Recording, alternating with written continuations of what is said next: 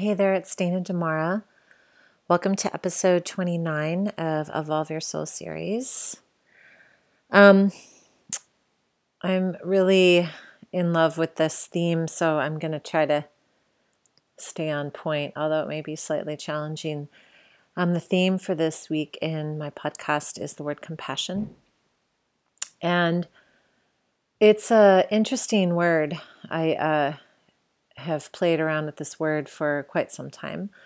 And so I want to dive right in with this. So those of you who have listened to my podcast before, you'll know, I like to bring us to a little bit of a pause before we drop in. So if you are not driving, my invitation to you is to take a moment and set a sacred space for yourself.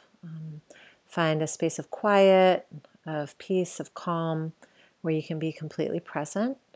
And if you are driving, my invitation to you is to just take in your surroundings a little bit more, be a little bit more aware of what's going on around you.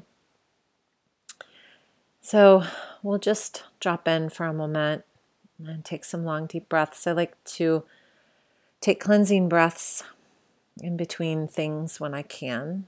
It seems to kind of clear the energy from space to space. So take a big deep breath in through the nose, exhale all the breath out through the mouth. You can do that as many times as you need to center yourself. And we'll just sit as long as we need to feel grounded and rooted and take a pause for a moment. And taking this pause in between things is really powerful.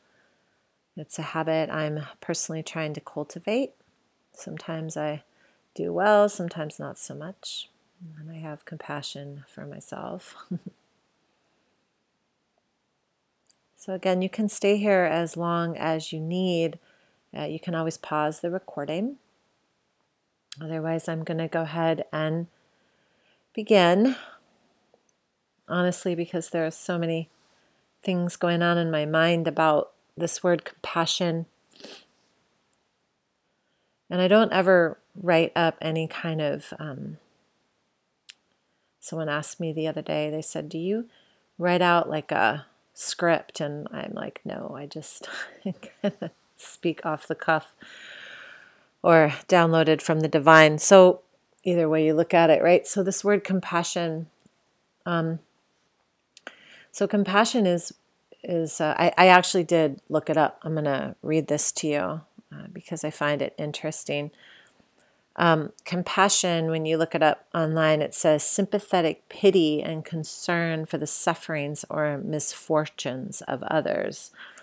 And then they give this example of the victim should be treated with compassion, but it doesn't seem like a definition, right? And then a feeling of deep sympathy and sorrow for another who is stricken by misfortune, accompanied by a strong desire to alleviate the suffering. So, I think that's fine. We can go ahead and we can use that as a definition if you want. But what I want to do is really come back to this idea of compassion in relation to, like how we live our life. So when we say I have compassion for the suffering, right?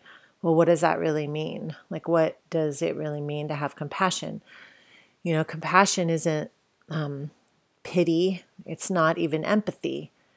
It's compassion. It's, ahimsa is the yogi way of talking about compassion. And it's the very first yama.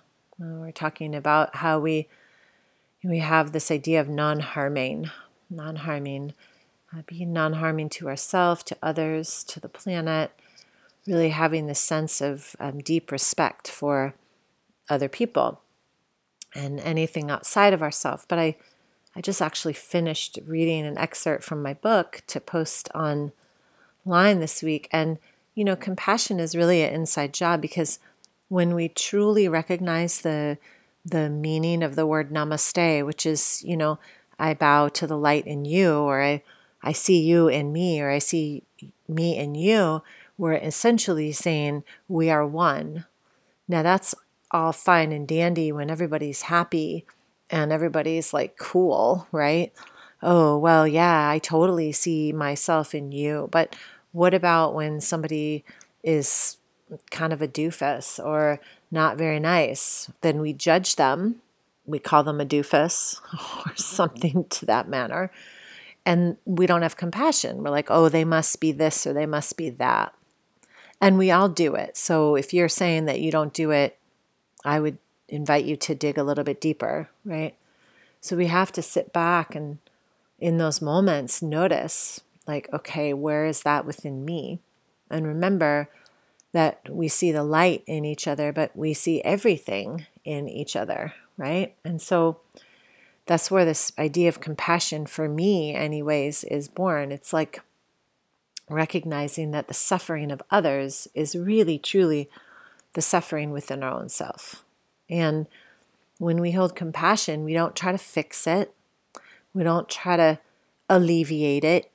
We don't try to judge it or put it in a box or figure it out or make intellectual, rational sense.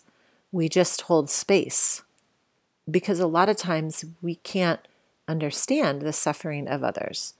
And honestly, when we even say the suffering of others, we're assuming that the other person is suffering when we don't really know if they're suffering. You know, Sean Korn taught us years ago in my off the mat training. I did her training years ago. She said, you know, you don't want to go into another country or another, community and say, let me help you. Let me do all these things for you because I know what's best. That's actually kind of rude. But to come in and be of service, so how can I support you? What can I do for you? And recognize that, our work, our seva, our challenge in those moments in time is really to serve our own self. So, compassion isn't even love. It's a derivative of. It's this idea that if I actually spew obscenities or anger or any kind of hatred or anything that is not love or grace or gratitude at someone else, I'm actually feeling that within my own self. It's something that is within me. And actually, I'm going to back up. So I believe that when we experience that in another, right? So we see something in someone else and we're like, oh my God, this person this or this person that. And I say out loud, oh, that must be within me somewhere. Okay, here's the deal with that. So if everyone is a mirror to us and everything is in a holographic universe and everything is a mirror reflection, we then get to decide how, what we get to experience, right? And so for experiencing something that is less than tolerable in someone else, we have to ask ourselves, what is it within me that is continuing to attract that? Now, if I get mad at the other person or, angry or start whirling judgment at them, think of it as like a boomerang. So I whip something at someone and all it's going to do is come back and trigger me and come back and say, no, this is yours. Now, if I can sit in that same triggered moment and go, oh my gosh, okay, I do not know where this person is coming from. I have no idea what went on in their life. I am sending them, and I'm going to just say it, light and love, like really put them in a place of light and love. Don't just say it either, because I said this in class today, like the universe knows when you're lying, when you're like, I'm sending you light and love. Okay, really mean it. Then we can have compassion for them and we can just hold space for them while they go through whatever it is they need to go through, because it's none of our business. Byron Katie says, be on your side of the street and your side of the street only. Because if you're on someone else's side of the street, who's watching yours? So have compassion for a moment in time where maybe something triggered you, and when we can send like this different energy, like not allowing something to infiltrate our existence, then all of a sudden the energy around whatever that instance is starts to dissolve. And then that thing that's within us that used to attract that person or that instance or whatever begins to dissolve, and it no longer happens. So it no longer is who we are. And I have no idea if that makes sense or not, but I'm hoping it does. So it's like compassion is the solve for everything. You know, when I lead teacher trainings, we have this exercise that we do with the yamas and the niyamas, and it's this really powerful exercise that, well, I'm not going to tell it to you. I'm not going to tell you how it works, but essentially what happens is we go through all the yamas and the niyamas, and what we recognize is that everything comes back to ahimsa. Everything comes back to compassion. If you can't have compassion, you can't possibly have truth. If you can't have compassion, you can't have this sense of like a non-attachment. You know, there's compassion has to be weaved into everything. Everything that we say, everything that we do, how we function, everything. Again, compassion isn't needing to understand. You know, we all have these instances in our life where we've been hurt or we've been betrayed or we've been abused or neglected or whatever. But we don't know what triggered that person to actually create that instance with us. You see? So all we can do is just sit for a moment and go, wow, okay, I have no idea what happened there. You know? And maybe look to see maybe something that happened in our childhood or something that was the seed of that instance. Yeah. So compassion isn't an intellectual rationalization. It isn't even forgiveness. It's not the same thing. And it's not having pity. It's not having pity. That's so silly. Sometimes I look up these words when I'm getting ready to do the podcast and I'm like, are you kidding me? Who wrote this? Who is this Merriam-Webster person? So, you know, I talked about this in class today too, and I'll remind you, if you came to my class and now you're listening to this, the one of the greatest ways I've had defined or shared with me the idea of compassion is there's this book by Neale Donald Walsch. It's called The Little Soul in the Sun.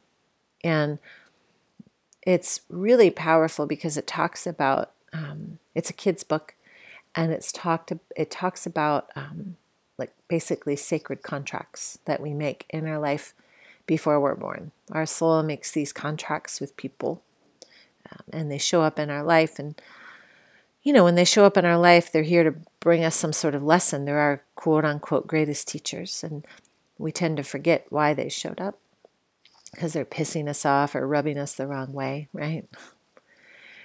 And then we have to, when we sit in things long enough, we begin to recognize what the root or the seed of that issue is and why that person has actually come into our life.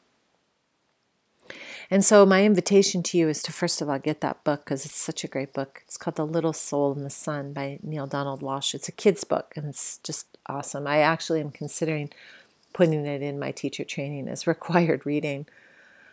And then I would say, you know, remember that the word compassion, you know, is the space of infinite love. And, you know, I find that over the years I've been able to drop into deep compassion. I couldn't for a really long time. I was really hurt when I was younger. And for a long time I held a lot of anger and rage, even just to the way some of the things that happened to me in my childhood. And I just bottled them up and bottled them up and bottled them up as I went through my late teens and 20s and even into my early 30s.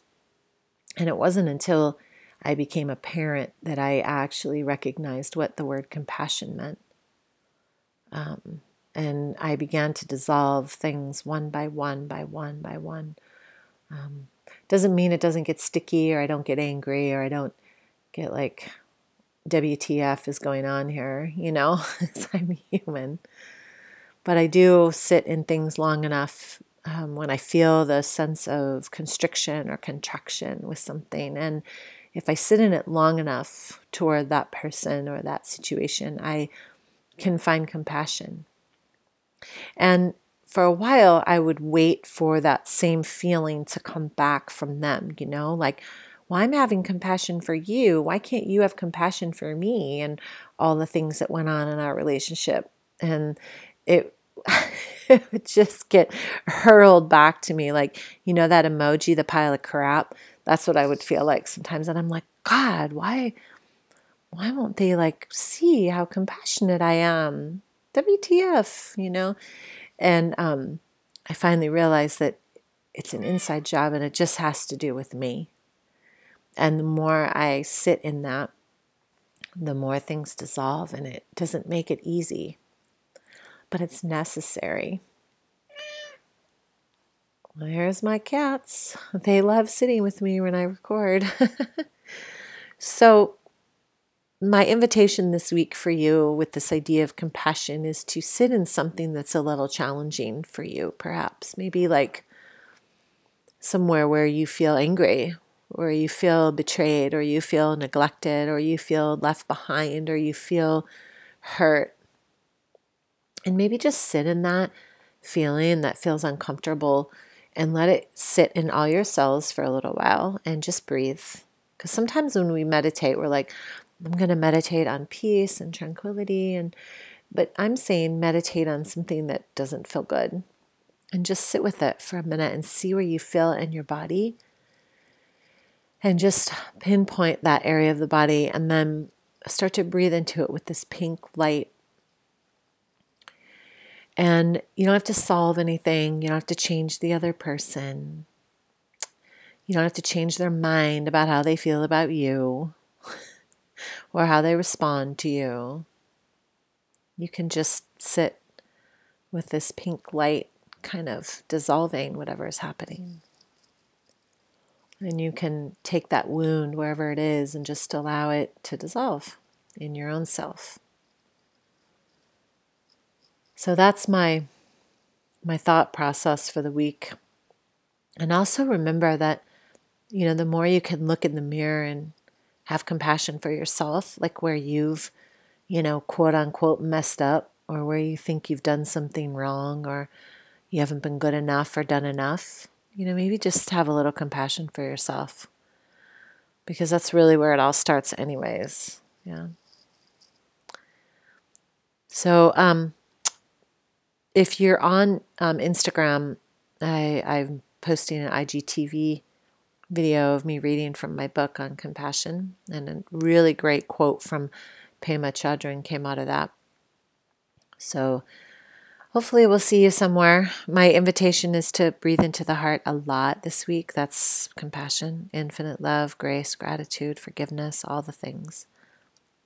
And I just want to say thank you. Thank you for listening. Thank you for paying attention. Thank you for evolving. And so we'll see you somewhere soon on the map. Again, thank you so much, you guys. This is Evolve Your Soul series with Dana Damara. Have a beautiful rest of your day. Namaste.